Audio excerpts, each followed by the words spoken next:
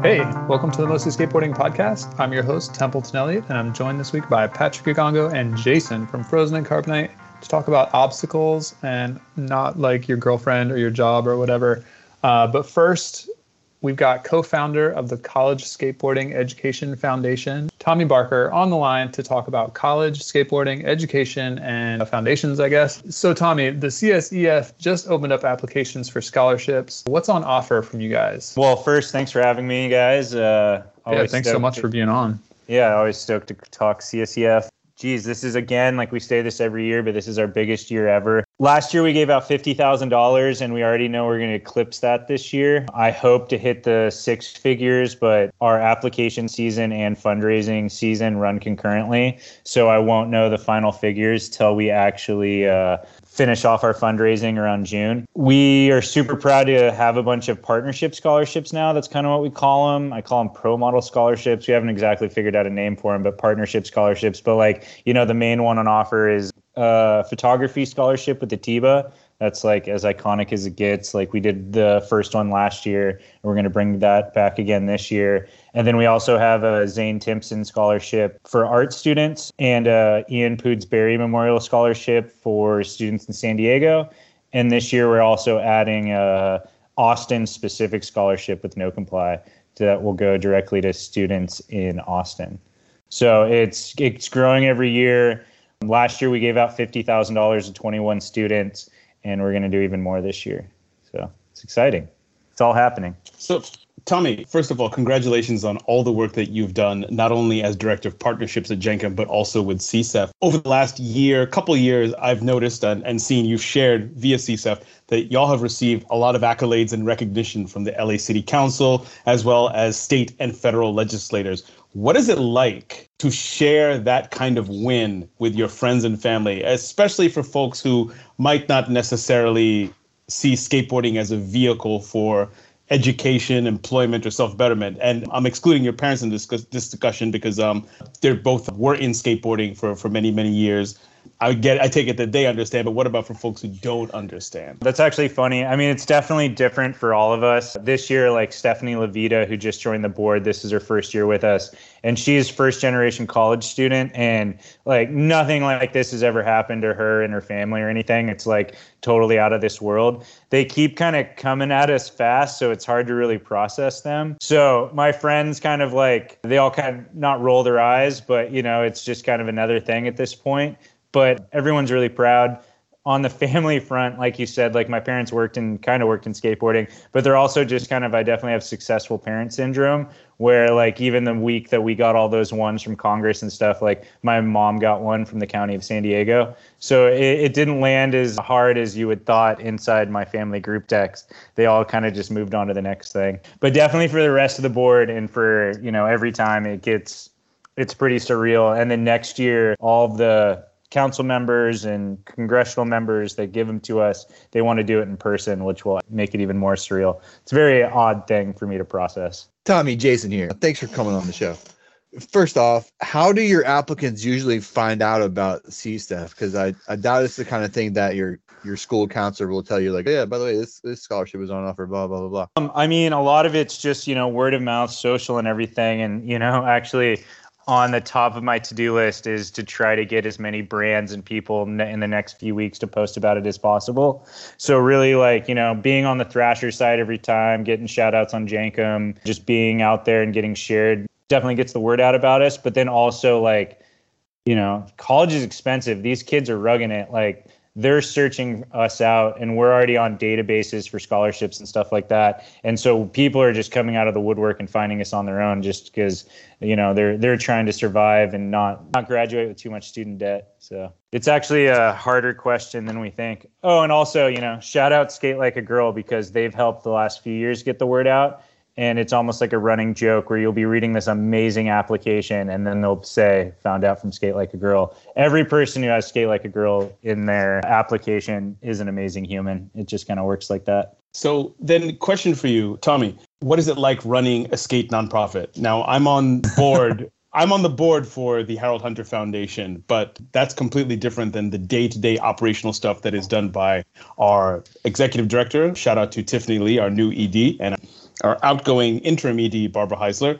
So the ED and the staff do a lot of the day-to-day that you do with CSEF. So tell us, what is that like? Because skate nonprofits are relatively new, and a skate education scholarship nonprofit is particularly new. Like, you're breaking new ground here. Thank you. I mean, yeah, at that SDSU event, I remember Betsy Gordon from the Smithsonian asked us all, like, how do you avoid burnout? And I'm like, I am so far past burnout, just to the point where I say I would spend 75% of my time on Jankum and 75% of my time on CSEF. I don't really have a life outside of that. I spend a lot of time. I call my office the dungeon. That's where I spend, the majority of my time just working away. I share all the responsibilities with like Keegan Gazard, who's, my other co-founder. The board really helps too, but we're still all volunteers. So we're actually kind of in that process of starting to really think about how we're going to bring on employees and start paying people and stuff like that. So it's really just, keeping your focus on the thing right in front of you and taking it one day at a time and just kind of like getting through it, and also giving yourself a break and realizing like there's 1,000 things we want to do. There's the important things and there's what we can actually do. So it's kind of just like giving yourself a break at the end of the day. Luckily enough, our amazing board of directors and the people who like us kind of support us through it. This year's totally surreal. Like the last 3 months or so have been totally surreal with CSEF. The first year or two, like no one came to our first fundraiser. So we've definitely come pretty far from there. What got you started? Like, I think of scholarship funds as kind of like the realm of like rich old people. And you're like, I'm guessing in your 30s or 40s, like relatively young to be running a scholarship foundation. Like, how did you guys start? Well, I call it the Three Bears story, and I'll start with my other two co-founders and then I'll get to mine. But CSEF started because I got invited to be a guest speaker at Nefertali Williams' USC class on skateboarding and culture. I was the executive director of IASC at that point, and I had to tell the kids about like what it meant to be a trade organization. So he invited Keegan, my other co-founder, to like kind of crash the class because Keegan was running a thing called Collegiate Skate Tour. And that was contests for college skate clubs that you would do them like in different zones around the country. And I had told Nefertali that in the back of my mind, I had an idea around scholarships. So like the reason I kind of got there, and again, I call it the Three Bears because Nefertali is a doctor. Keegan had the very normal college experience where he ran the skate club, and I dropped out of high school. So I actually grew up I started working in skateboarding when I was 12, 13 years old for my parents' company called Clive. By the time I was 15, 16, I was like the regional team manager. I was working the trade shows. I was going to Europe to do trade shows over there. It was the early 2000s. The world was booming like it never had ever boomed before. And there was no one ever told me to pay attention to school or anything. So fast forward a few years, when the recession hit, I was working at Zero, and like we all thought we were in there for life. And I thought for sure that I'd still be running mystery skateboards when I was like 45, 50 years old. But then suddenly this thing called the recession happened, pulled the rug out from all of us. And I kind of had to figure out like the real world for the first time in my life. Part of that was I was kind of like in the middle of that. I was at a bar and someone next to me told someone else, hey, while all this stuff's happening, maybe you should go back to school. And that was the first time in my entire life I had ever heard someone actually like talk positively about education. And so I went back to school. My first night was a poli-sci class, and it was the night of Obama's inauguration. And I mean, like, again, I dropped out of high school. I like didn't see any need for it at the time. I was like, I'm over here working. What is any of this kind of going to do for me? Not realizing that like skateboarding does actually interact with the outside world. That had never occurred to me. So I went back to school and I loved it. It was like, I really took to it. I did a la carte the first year or so, and I like realized that I had all these blind spots in my life. And so I went for economics, history, kind of everything. Like I even took a class on criminal justice from a former like FBI head.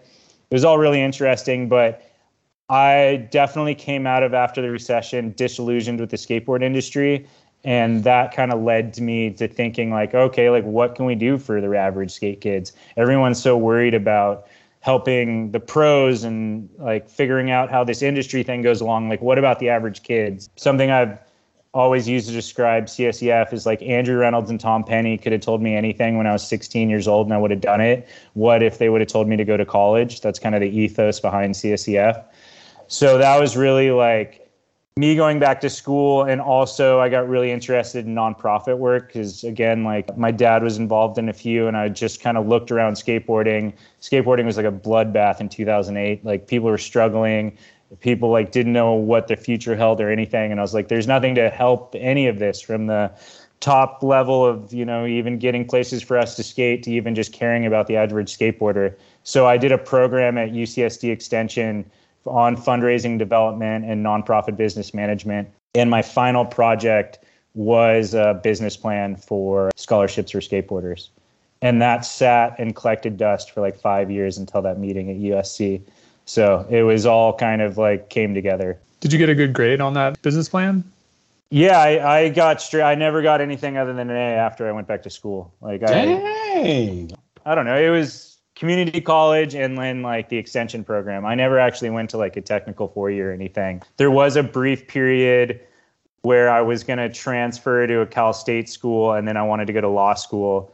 And that's when IAS found me. And a few industry guys basically cornered me and gave me you can learn in a classroom or you can learn in the real world. Wouldn't you rather learn in the real world speech? And these are all guys that I'd looked up to, industry guys, since I was a young kid. And I was like, oh, I'll do whatever you guys tell me. So I went and did that rather than go to law school. Tommy, thank you for sharing your education journey. And I really appreciate you going in depth and talking about working in the skateboard industry from a young age and then hitting that wall of the 2008 recession. We've talked to a couple of people on this show and then certainly within our lives who've shared their experiences when basically it was like a light switch went off. Like a lot of companies suffered, and it wasn't just in skateboarding, it was across industries. And it was a slow burn too, starting at the end of 2007 when we officially went into recession. But my follow-up question for you is, why should skateboarders go to university? Say, for me, for example, there was no option. My parents are very, very strict on education, and it wasn't going to be subject to debate. I'm also not that good of a skateboarder, so it's not like I was ever going to have a chance making it in the industry, at least as a sponsored skater. So why should skaters go to college? Why should skaters do something other than quit everything and focus 110% on skating? I mean, I kind of have to argue with the premise of the question because I also think that the people who actually care about getting sponsored and entering contests and living the lifestyle you're describing, like that's less than 2% of everyone who skates. It's a really small minority. Most skateboarders are just normal people who would never even think that that's even an option. So it's really like, CSEF, we're telling those kids to go to school and we're doing that, but like so many skateboarders are already doing that at a necessity. I think, the Mandela quote where education is, the key to almost every problem. I'm definitely a big believer in that. So my message to skateboarders is like, well, you're going to have to learn how to make money someday. You can go and chase your dreams at school and find what you're really passionate about and take it to the furthest degree. Because that's something you also get from skateboarding is just wanting to take it as far as you can. So I think just, general surviving in this world, it's a really good idea to go to school. And then just as skateboarders, you have a unique mindset that it gives you kind of an advantage. If you've learned how to kickflip, you've done something a million times, that translates to science disciplines, anything, history, English, literature, anything like that. So, Tommy, what are some of y'all's major look-fors, as they say, with the applicants? I'm definitely, I'm the skater where I just passionate about skateboarding is definitely a requirement for me. But what we truly look for one, is good grades. 2, it's financial need. 3, it's pathway. Like, do you have a goal in mind, and have you done steps to get there? If you're going to say you're a doctor, have you done pre-med classes, or are you a freshman that just said 8 things, So definitely have a plan, and also kind of being out to change the world. Like we love finding these kids, and there's so many of them that have a plan for their education that's to make the world better and not just kind of like cashing in on it. Those kids also kind of rise to the top. And then, of course, like passion for skateboarding. Like some of my favorite applications, like one kid, like we're like, I forget how even it came up, but he's just like, I just want you guys to know I have a mean nollie and heel flip. And I was like, that is so sick that you just said that in a scholarship application. So the 8 of us on the board read the applications. Everyone comes to it with a different lens. But then once we put our grades together and our heads together on like who are the cream of the crop, like I'm totally proud with, every single class of CSEF recipients and like who they are and what what they are doing or what they have done. Speaking of that board, you've got a pretty heavy hitting list of people, like you got yourself, Neftali Williams, Ryan Lay, Justin Regan, Walker Ryan, a few more people. Like how did you come to that group of people as your board? It's actually happened super naturally. When we first started, just Keegan was good friends with Walker and Ryan Lay, and they were just, educated, smart skateboarders who were down for what we were doing. So we leaned on them to kind of like promote us and everything. Like I said with Neff, like I'd done his class, it just seemed natural. It was literally like, I don't know, maybe 12 months into us starting, he went and did his program in New Zealand. So he disappeared pretty quickly, and then he was becoming a doctor, so he had his own workload. And Justin, I knew through iAsk and just being in the skateboard industry, and he was passionate about it, and he was already giving us kind of tips. And I'm always looking for doers, and when someone offers to do something for me, I'm like, you should join the board. Like, board call once a month, do a few things, and you can be part of this too. So it's been a really natural process. We're always looking for new people. Our newest addition to the board, Stephanie Levita, she actually, I call it a nonprofit bingo. She was one of our first recipients. She's from Boston. And then after we gave her their scholarship, I think it was Keegan, but he linked her up with Nike, and she got a internship with Nike. And now like she fully still works in the marketing department at Nike and is like doing the damn thing. But then now she's become a board member for us. So we kind of it's totally come full circle. And I love that. I hope we have more of those. Yeah, it's a great success story that you can point to just like within your own organization.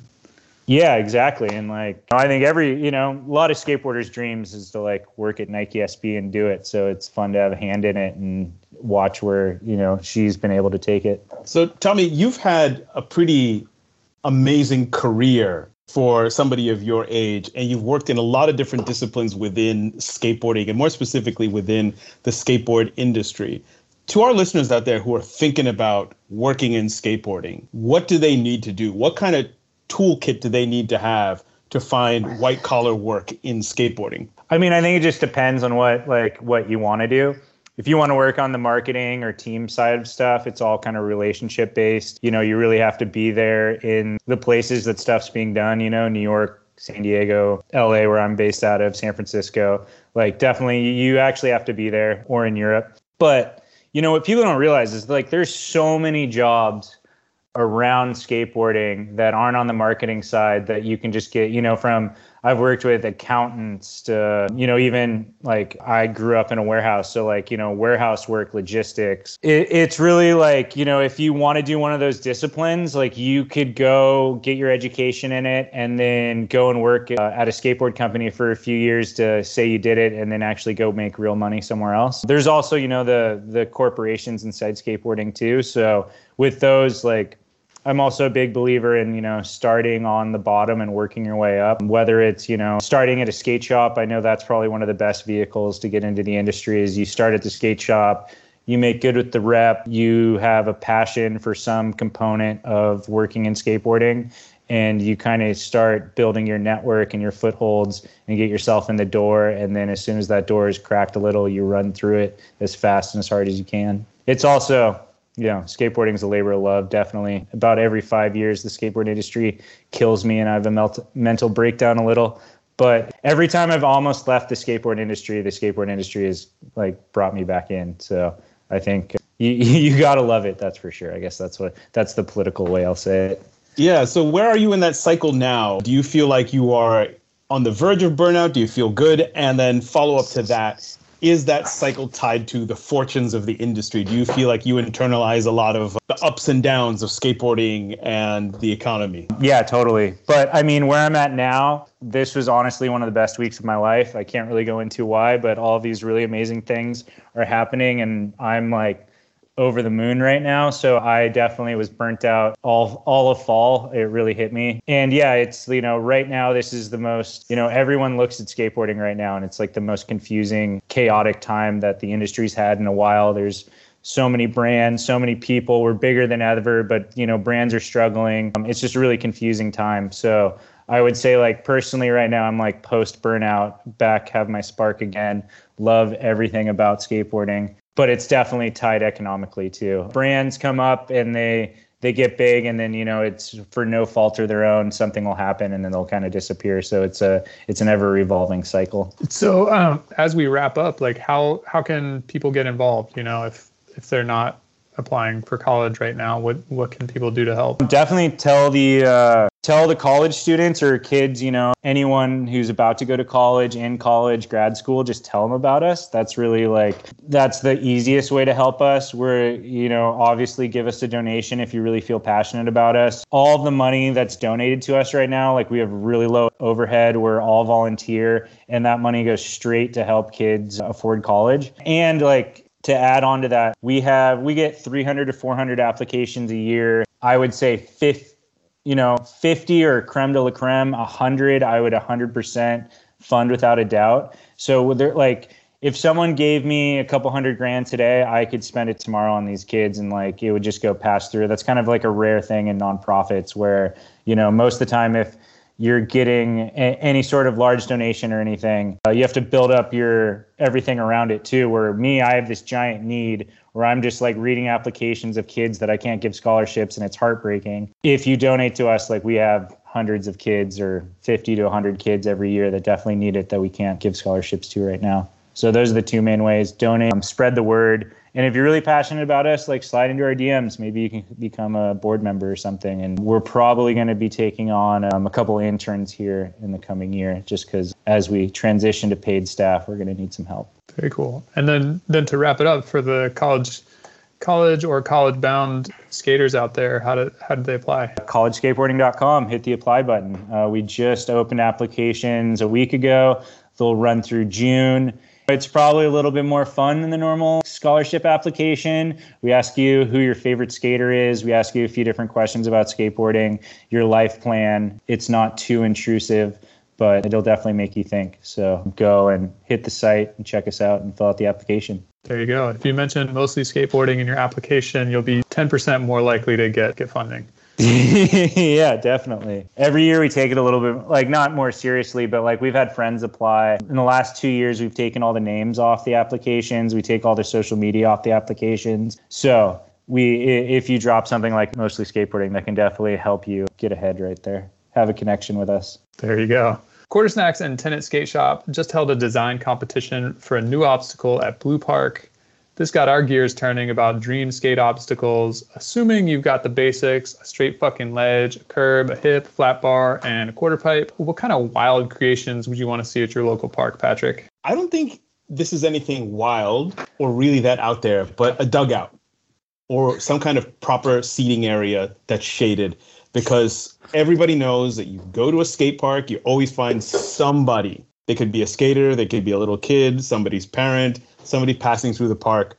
They decide to just sit on a ledge or some sort of obstacle, and it's beyond annoying. But I think if there was a designated place to sit and shoot the shit and eat your food and chill, and it had a trash can next to it, I think that would be really great, and it would really encourage the thing that we love the most about skateboarding, which is loitering, just hanging out. Tommy, you're designing a park, you need something that's really special to you. What do you want? It's funny because I've kind of lived this, because I did all the advocacy for Poods Park in Encinitas, which was the park of our dreams. And I was the one kind of leading the meetings and everything. And I was trying to be the community bridge builder. And really, I wish I would have just gone back and told them that I wanted a grindable bank ledge that I could pivot fakie. Everything there is ledges. There's one quarter pipe, and then there's this giant bowl. There's no middle ground, small transition kind of thing where you can just pivot fakie with your eyes closed. That kind of obstacle is I still kick myself for not in any of those meetings speaking up and just trying to get one thing that I really like to skate. And my weak spot is definitely ledges. So the first few years of Poods Park, that's why I do a lot of ride-on grinds and stuff, because it was I did not like get the park built in my image in the least or anything. So I would just say, you know, a grindable bank that you can pivot fakie is like, you know, give me that all day long. You're such a selfless dude. Like when I've had the opportunity to, you know, give input on skate parks and stuff, I'm just like, this is what I want. Like, fuck everybody else. Or like, my opinions are good, so everybody else will probably like this too. So. That was like, I mean, Poods was like really the first plaza in Southern California. So and Canton Russell designed it. Like the plaza aspect had left the station already. Like people had decided on that. So it wasn't like, you know, and to me, I call it like, you know, it's, you know, top 5 most famous skate parks in the world. Like I'm definitely not complaining.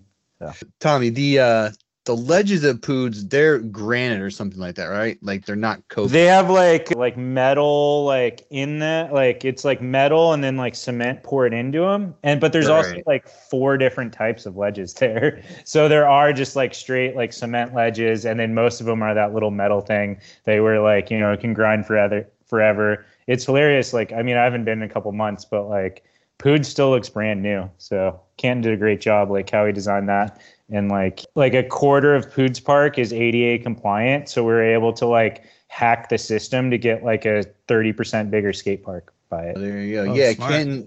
Ken Russell also designed the park pretty near me in Charlottesville, Virginia, which in my opinion is the best one in the whole Commonwealth of Virginia. So that's pretty tight. As far as my dream obstacle, just, you know, I'm a ledge type of guy, just straight fucking ledge, but just granite like that new plaza in Montreal. Because coping, I don't know, something with no slides or any type of slide trick. Is that the one that is?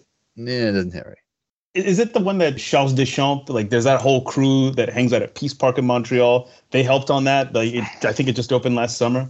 Sounds about right. Yeah, I think it did just open last summer. It's like by some bridge or like some train trestle or something. Yeah. Tommy, you scratched upon something interesting here. What advice do you have for skaters who are engaging with city councils, county executive offices, and trying to get a skate park built? Because, you know, we're all grown folks here. And so naturally, we're going to carry ourselves a little bit differently. We know how to correspond with other adults. But for a lot of skaters, the first time that we start engaging with the mechanics of local or county government is when we're teenagers asking for a skate park. And many of us have not learned the language, the finesse, even how to dress for these kinds of occasions. What's been your experience, and what kind of knowledge can you drop for kids on how to do this? Yeah, wow, that's right in my wheelhouse. So first off, advocacy is a bunch of really easy steps over a really long period of time. Showing up is like 95% of the battle. If you show up at a city council meeting with kids, every person on that city council is going to do whatever they can to not offend the kids in the front row. And I was actually thinking about this the other day, like, there was multiple meetings where people gave speeches, and then like there was one final meeting where I gave this like a longer speech about like why Encinitas needs a skate park. But in the previous meetings, there's this kid, like friend of mine, he's not a kid anymore, but Miles Wood, he used to be the TM for DGK. This is like, he's like stereotypical, like, you know, wears 4 extra large t-shirts. He came to a meeting sweaty from skating, skated to the meeting, put a speaker slip in, randomly got called right away, went straight up there.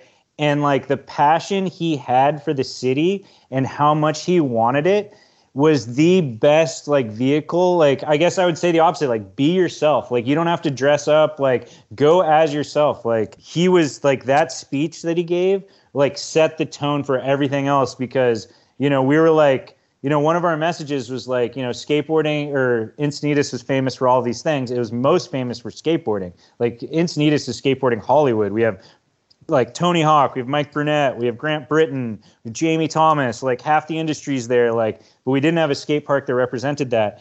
And this sweaty ass kid off the street gave this like just impassioned off the cuff speech. And that was like the best thing you could have done. So there's definitely a balance to it. Like, you know, I went with like at least a collared shirt or something and would like speak on a little bit more broad levels, but like just go and be yourself. Like, don't be afraid to get involved or like think they're judging you in any way. Like, you have just as much agency to make your community better as they do. And you have a great idea that's been proven in thousands of cities across the world. So just go in there, be yourself, and kind of just explain to them why you love skateboarding and why this will make like a better thing in your backyard. Dang, that's hard body. My goodness. Yeah. That's the kind of thing that I think a lot of folks need to hear. So for those of you who've listened for a long time, y'all know that my wife is an urban planner. So her bread and butter is spending time at public comment and community meetings. And skate parks are really tough too, because as I've learned from her and from other folks who are in planning and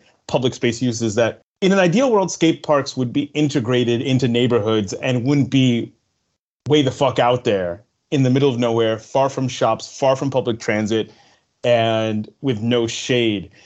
Tommy, do you have any suggestions? I mean, based off of your history of engagement, of how we can get some more of these places integrated into city centers so that they're not all the way out there? Because, for example, you can find a basketball court, a tennis court that is relatively accessible, but for some reason, skate parks are under the bridge or way out there in a far-flung suburb or, next to a freeway. Yeah. So I consider like my grad school, I worked for the Tony Hawk Foundation for like 11 months or something, but my desk was right next to Peter Whitley and Mickey Vukovic's.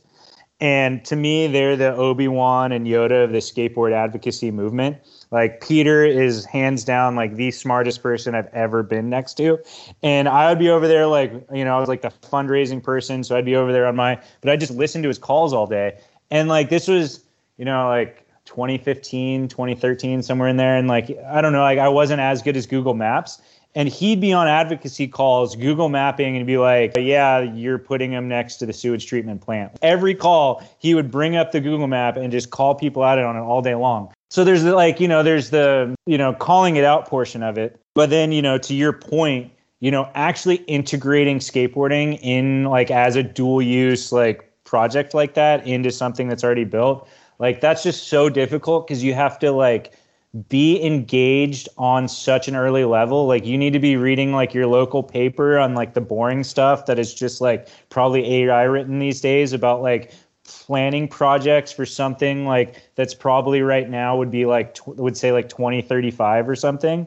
There's a lot of like selflessness to it because like a lot of these projects take so long that you're never gonna like you're not gonna get to feel like my good ankle did not get to actually skate Poods Park. I broke my ankle and like it was done before it was actually built. So there is part of a selflessness to it too. So I would say like getting into it like at very early on. I've snapped on some guys in the skateboard industry who are older and kind of they're like, we're retiring. This is your problem now. And I'm like, no, fuck you guys. Like your job now is to go to these meetings and like be the like people who actually like the old people in the room screaming about skate parks. Like we need all of this generation that's like 40 to 70 right now. Like those guys need to get their head out of their asses and actually start like getting engaged in their local community to help skateboarders. I think there's part of it is just, you're not going to be able to enjoy it. It's not your cup of tea. You wanted a bowl and these kids want ledges, so you're going to disengage. Where I'm like, dude, it should be the opposite. Like everyone who once you like can't kickflip anymore, like that should just be your like second job is just going and like advocating for skateboarding where kids wouldn't know to. Talk to him. What is the worst obstacle that you've seen in working for a skate park project, formerly Tony Hawk Foundation? Like what's the worst obstacle that either people have advocated for or that you've actually seen built and you're just like, Jesus, no one's going to skate this or nobody's going to be able to hit this? Well, like kind of answer your question, like a lot in the meetings of Poods Park, all these old guys would show up and they're like, we want another bowl. And we're like, hey, there's fucking 10 bowls like in North County. You have like different options. Like there's 3 different ones at the YMCA. Like why do you need another bowl? And I remember there was a moment in one of the meetings where I was like, oh, maybe we could do like Chicken's Pool, like the one Penny skates, because I'm a crazy Penny fan. I was like, where it's kind of mellow at the shallow end and then like goes a little deeper. And like some old guy in the back's like, you ever skated Chicken's Pool? Place sucks. Like, and it was just like, like so funny to me that like this guy got like super upset. Like even, not to call him out, but I will. Our main skate shop in Encinitas is McGill's Skate Shop, owned by Mike McGill. He's never thanked me for helping get Poods Park built. The only thing he's ever said to me is he complained about the bowl. So that's like, yeah. So wow. Outside of just like bad designs, like I grew up at bad design. So also like old Carlsbad Park where I grew up skating, like it is shit and I love it. So it's kind of like one of those things where, you know, I like a bad, poorly designed skate park, you know. I mean, there's a difference between like poor design. Like I've skated some really terrible skate parks that are almost like they're like a fun challenge because they're so fucked up. But then there's just like the big ass park that's just like sucks for some reason. Like to me, Williams Farm in Virginia Beach is like it's like a Team Payne park, but to me there's just like there's like not one thing there that I want to skate. So I think that there's a lot of things that people want that it's like, you know, a lot of kids wanted a full pipe in some skate park thing that I went to, and it's just like, dude, what?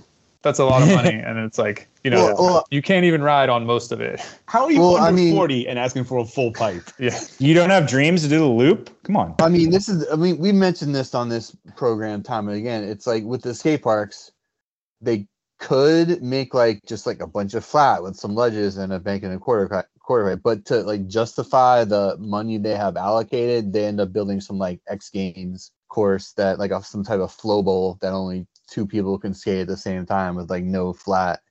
I don't think that's true. Like if you ever like no city guy's gonna want to spend more money than like they actually have to. I think it's more just communication and like a lot of cities just look what the city next to them did and want to do that. Like after we made Poods Park, Carlsbad opened like similar skate park like within a year of it and stuff too. So like yeah, I do think it's funny in North County lore of San Diego. You know, Frank Hirata, who designed a lot of the early 90s or mid 90s, early 2000s, just like crazy looking skate parks. Like there are kids, you say that name to them, or not kids, but adults now, but like just despise. And like Canton's the exact opposite. Like everyone loves Canton's parks.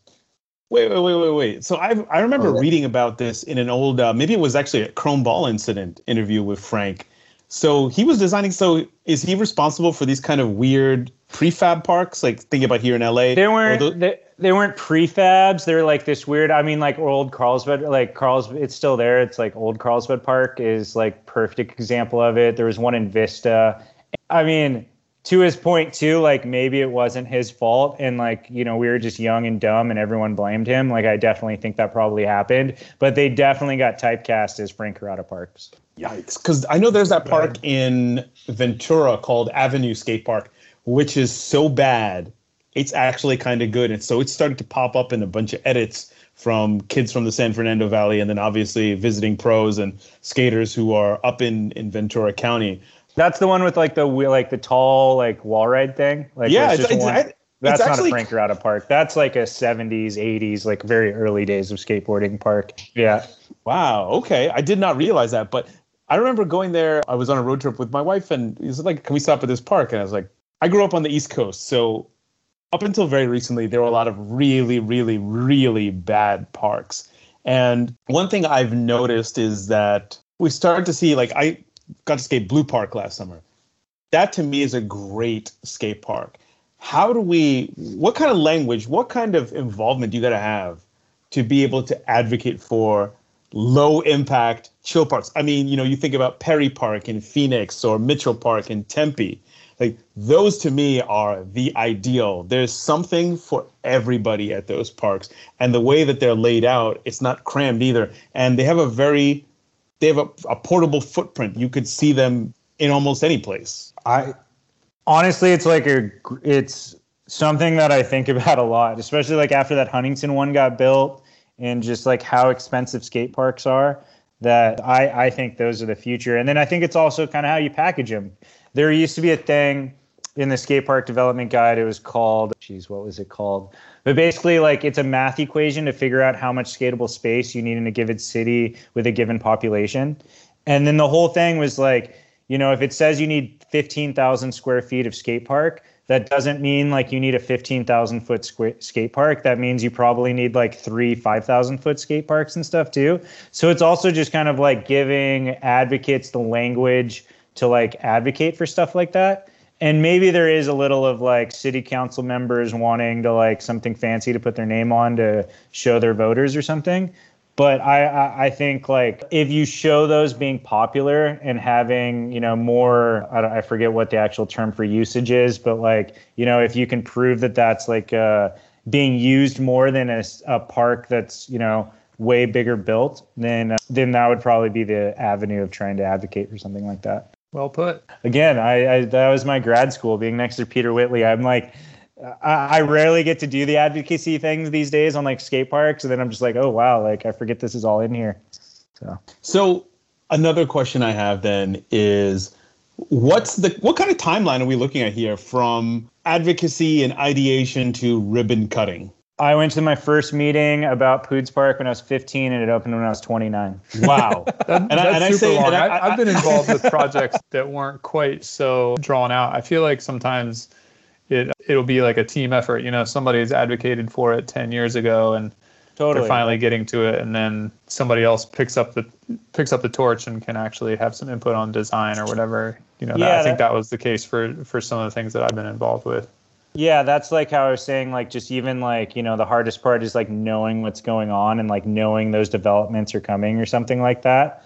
So yeah, that's like, no one likes reading. Like we had the Coast News in Encinitas. It was like the local paper. I don't even know if they have local papers anymore, but like, it's not the most fun thing to read, but like reading about those projects and then like going to a meeting and, even just going and introducing yourself to the director of recreation in any city, like that'll always like, they'll know what's coming and like what's possible.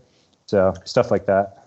By projects, you mean like they're building a new park in like such and such county or such and such region of the county, that kind of thing? Yeah, exactly. Like, Poods Park is part of the Encinitas Community Park. It was, it was 15, 20 years in the making. Like that property used to be like greenhouses that then were decrepit. And then there was like some abandoned buildings on it where all this bad shit happened. Like a bad shit happened to a skateboarder. That's like, that kind of just like sparked the interest of like a skate park being there. But it was, it's, that's a $30 million park that the skate park was like $1 million of it. So question, Tommy, then, speaking of these lengthy timelines and delays, have you ever stumbled upon any kind of unsavory elements in working towards getting a skate park built? People who've attempted to bribe, people who've tried to, strong arm you or the city into, you got to use our concrete supplier, that kind of thing? Never happened to me, but that's like, you can Google it. Like all the skate park companies got rolled for bid rigging like 10 years ago or something. There's way more demand for skate parks getting built right now than skate park builders. So it's definitely like, I'm not going to like typecast everyone, but they definitely got rolled doing that, where it was like they were divvying up projects between each other. Like you could, I think it's Google Scholar or something. You can find that court case and read about it. But I don't know, nothing too unsavory happened in like my, the most unsavory thing like coming from the Tony Hawk Foundation experience was just the module parks, where like someone like they would go into a town, like put up their little module park in a parking lot, have a picnic where a bunch of kids came and skated and like they got all hyped up, and then we're like $30,000, we'll leave this in that basketball court or something. And that's like there's a great example of that actually on the drive to Phoenix from San Diego that we went to last time. I forget the name of the town, but it's just like this plastic module skate park. They even had a plastic jersey barrier, which is hilarious. Like, but yeah, that's about as unsavory as it'll get. Is just those module people coming to the town like they're the carnival or something, and then leaving it behind, and it's rotten and shit in like 2 years. Yeah, I was gonna say that's like the monorail salesman from The Simpsons. Yeah, I was thinking a little bit more Tony Soprano type in skateboarding. I'm just there's a part of me that has just this like fantasy, like strong arm someone into like giving such and such concrete company the exactly contract. From now on, we're pouring the concrete for this park. Maybe in what's that county in northern New Jersey? Bergen. Yeah, maybe in Bergen County. Hey. Anywhere with a 973 area code. Well, I'd be stoked if somebody could strong arm these designers into putting more straight fucking ledges into the skate parks of the future. Which brings us to the end of our show, where we talk about what we're stoked on. Thomas, are you familiar with this part of our show? I read up on it, yeah. All right. What are you stoked on this week? I've had a very busy week, and like I said, it was the best week of my life, but I'm going to throw a curveball, and I'm going to shout out with my friends. One of my friends runs a brand called Lucy Loves You. They're belts. His name's Jordan Taylor. He writes for Weekend and New Balance and stuff. But they make like the most hilarious skits possible for like ads. Like that was one of my predictions for the year, was like he's part of the Weekend crew that all should work for Saturday Night Live. They just came out with another one, and it's like them and my friend's mom doing a skit, and like it made my day. So like go look at Lucy Loves You and watch all their skits and buy a belt if you're inclined. And then you can look at their older stuff called Shorts Over Pants, and like they're just hilarious skateboarders doing skits. That's what I'm stoked on. Hi. Jason, what are you stoked on this week? Stoked on Venture Trucks out of San Francisco, California. Stoked on a little video out of Toronto called Juice. Bunch of newer generation Toronto rippers in that. Plus the legend himself, Morgan Smith. That was a good one. Oh, hell yeah. And y'all know me. I'll watch any music documentary out. I watched the new one about Run DMC on Peacock. That was awesome if you're in that sort of thing. And for all the Gen Xers out there, I watched the We Are the World documentary on Netflix. That was pretty mind-blowing too. Patrick, what are you stoked on this week? I'm very stoked on Spitfire Wheels. I'm also stoked on Stop Making Sense by Jonathan Demme and Talking Heads. Shout out to the homie Tasso for the hookup. Saw that at the Academy Awards Theater last night, and it was mind-blowing. I hadn't seen that concert film in many, many, many years. So seeing it remastered print, remastered audio was just fantastic. I had a wonderful time, and I was in desperate need of some uncut joy. Also was very stoked on Arsenal beating Liverpool last week, and I screamed at the top of my lungs in my house all by myself, which was great. Static 6, gonna do a deep dive watch tonight. And finally, the new Cater Adidas Sambas that are about to drop this weekend. I think I might have to cop a pair. Templeton, what are you stoked on this week? Those Sambas do look real sick. If anybody from Adidas is listening, you got my address. But what I'm stoked on is a computer program called Figma. It's kind of like Adobe Illustrator, like a design program. They use it a lot at work, so I'm trying to dive in and learn it. So it's kind of fun learning a new program, and hopefully that'll help with some future, mostly skateboarding design stuff. Oh, I didn't know we were allowed to be stoked on non-skateboarding stuff. When Patrick said the Arsenal game, I successfully recorded a soccer game yesterday, didn't have it ruined, and enjoyed it after a day of work. And Chelsea won. That's my team. So that very rarely happens these days, and it actually worked out. So yeah, it's impressive that you could not have it ruined for that long. It was difficult. I had to mute, like, not look at my text. I have to go fully digital blackout. Well, congratulations. That's it for our show this week. Be sure to check out mostlyskateboarding.net for links to things that we talked about and other show notes. Until next time, you can keep up with us all week online. Tommy, where can the people find you? What is my Instagram these days? I think my Instagram is Tommy_Barker. And then, on skate Twitter too, just Thomas Barker. Patrick, where can the people find you? You can find me on Twitter under the handle @ColonelKSpeaks. You can also find me on Instagram @Kigongo, which I think is the same for Threads, as well as Blue Sky. Actually, no, Blue Sky, I think I legit have Kigongo, which is tight. And then you can also find me doing stuff with the Harold Hunter Foundation. Jason, where can the people find you on the internet? Twitter @Carbonite1994, Instagram Frozen Carbonite, and writing stuff for quartersnacks.com. New stuff dropping real soon. Templeton, where can the people find you? You can find me on Twitter @MostlySkate and on Instagram @MostlySkateboarding. We will see you guys next week. Thank you, guys. Yes, Thank sir. you. That was great. My ideas walk through cops and doors and roam all over Coliseum floors. I stepped on stage at Live Aid. All the people gave and the poor got paid. And out of speakers, I did speak. I wore my sneakers, but I'm not a sneak. My Adidas touched the sand of a foreign land. With Mike in hand, I close took command. My Adidas indeed close as can be. We make a mean team, my Adidas and me. We get around together. Forever, and we won't be mad when it's more than bad weather. My Adidas. My Adidas. Yo, what's up?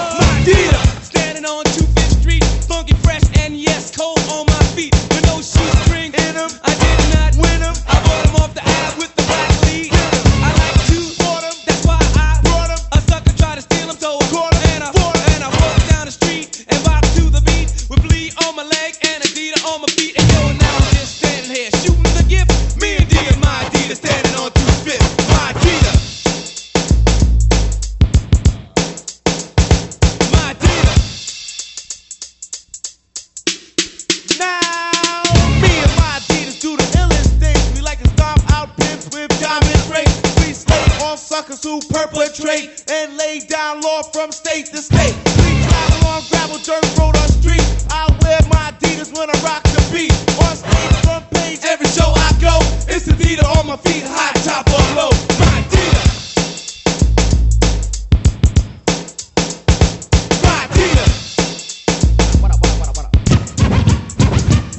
Now the Adidas I possess for one man is rare. Myself, homeboy, got 50 pairs. Got blue and black, cause I like to chill.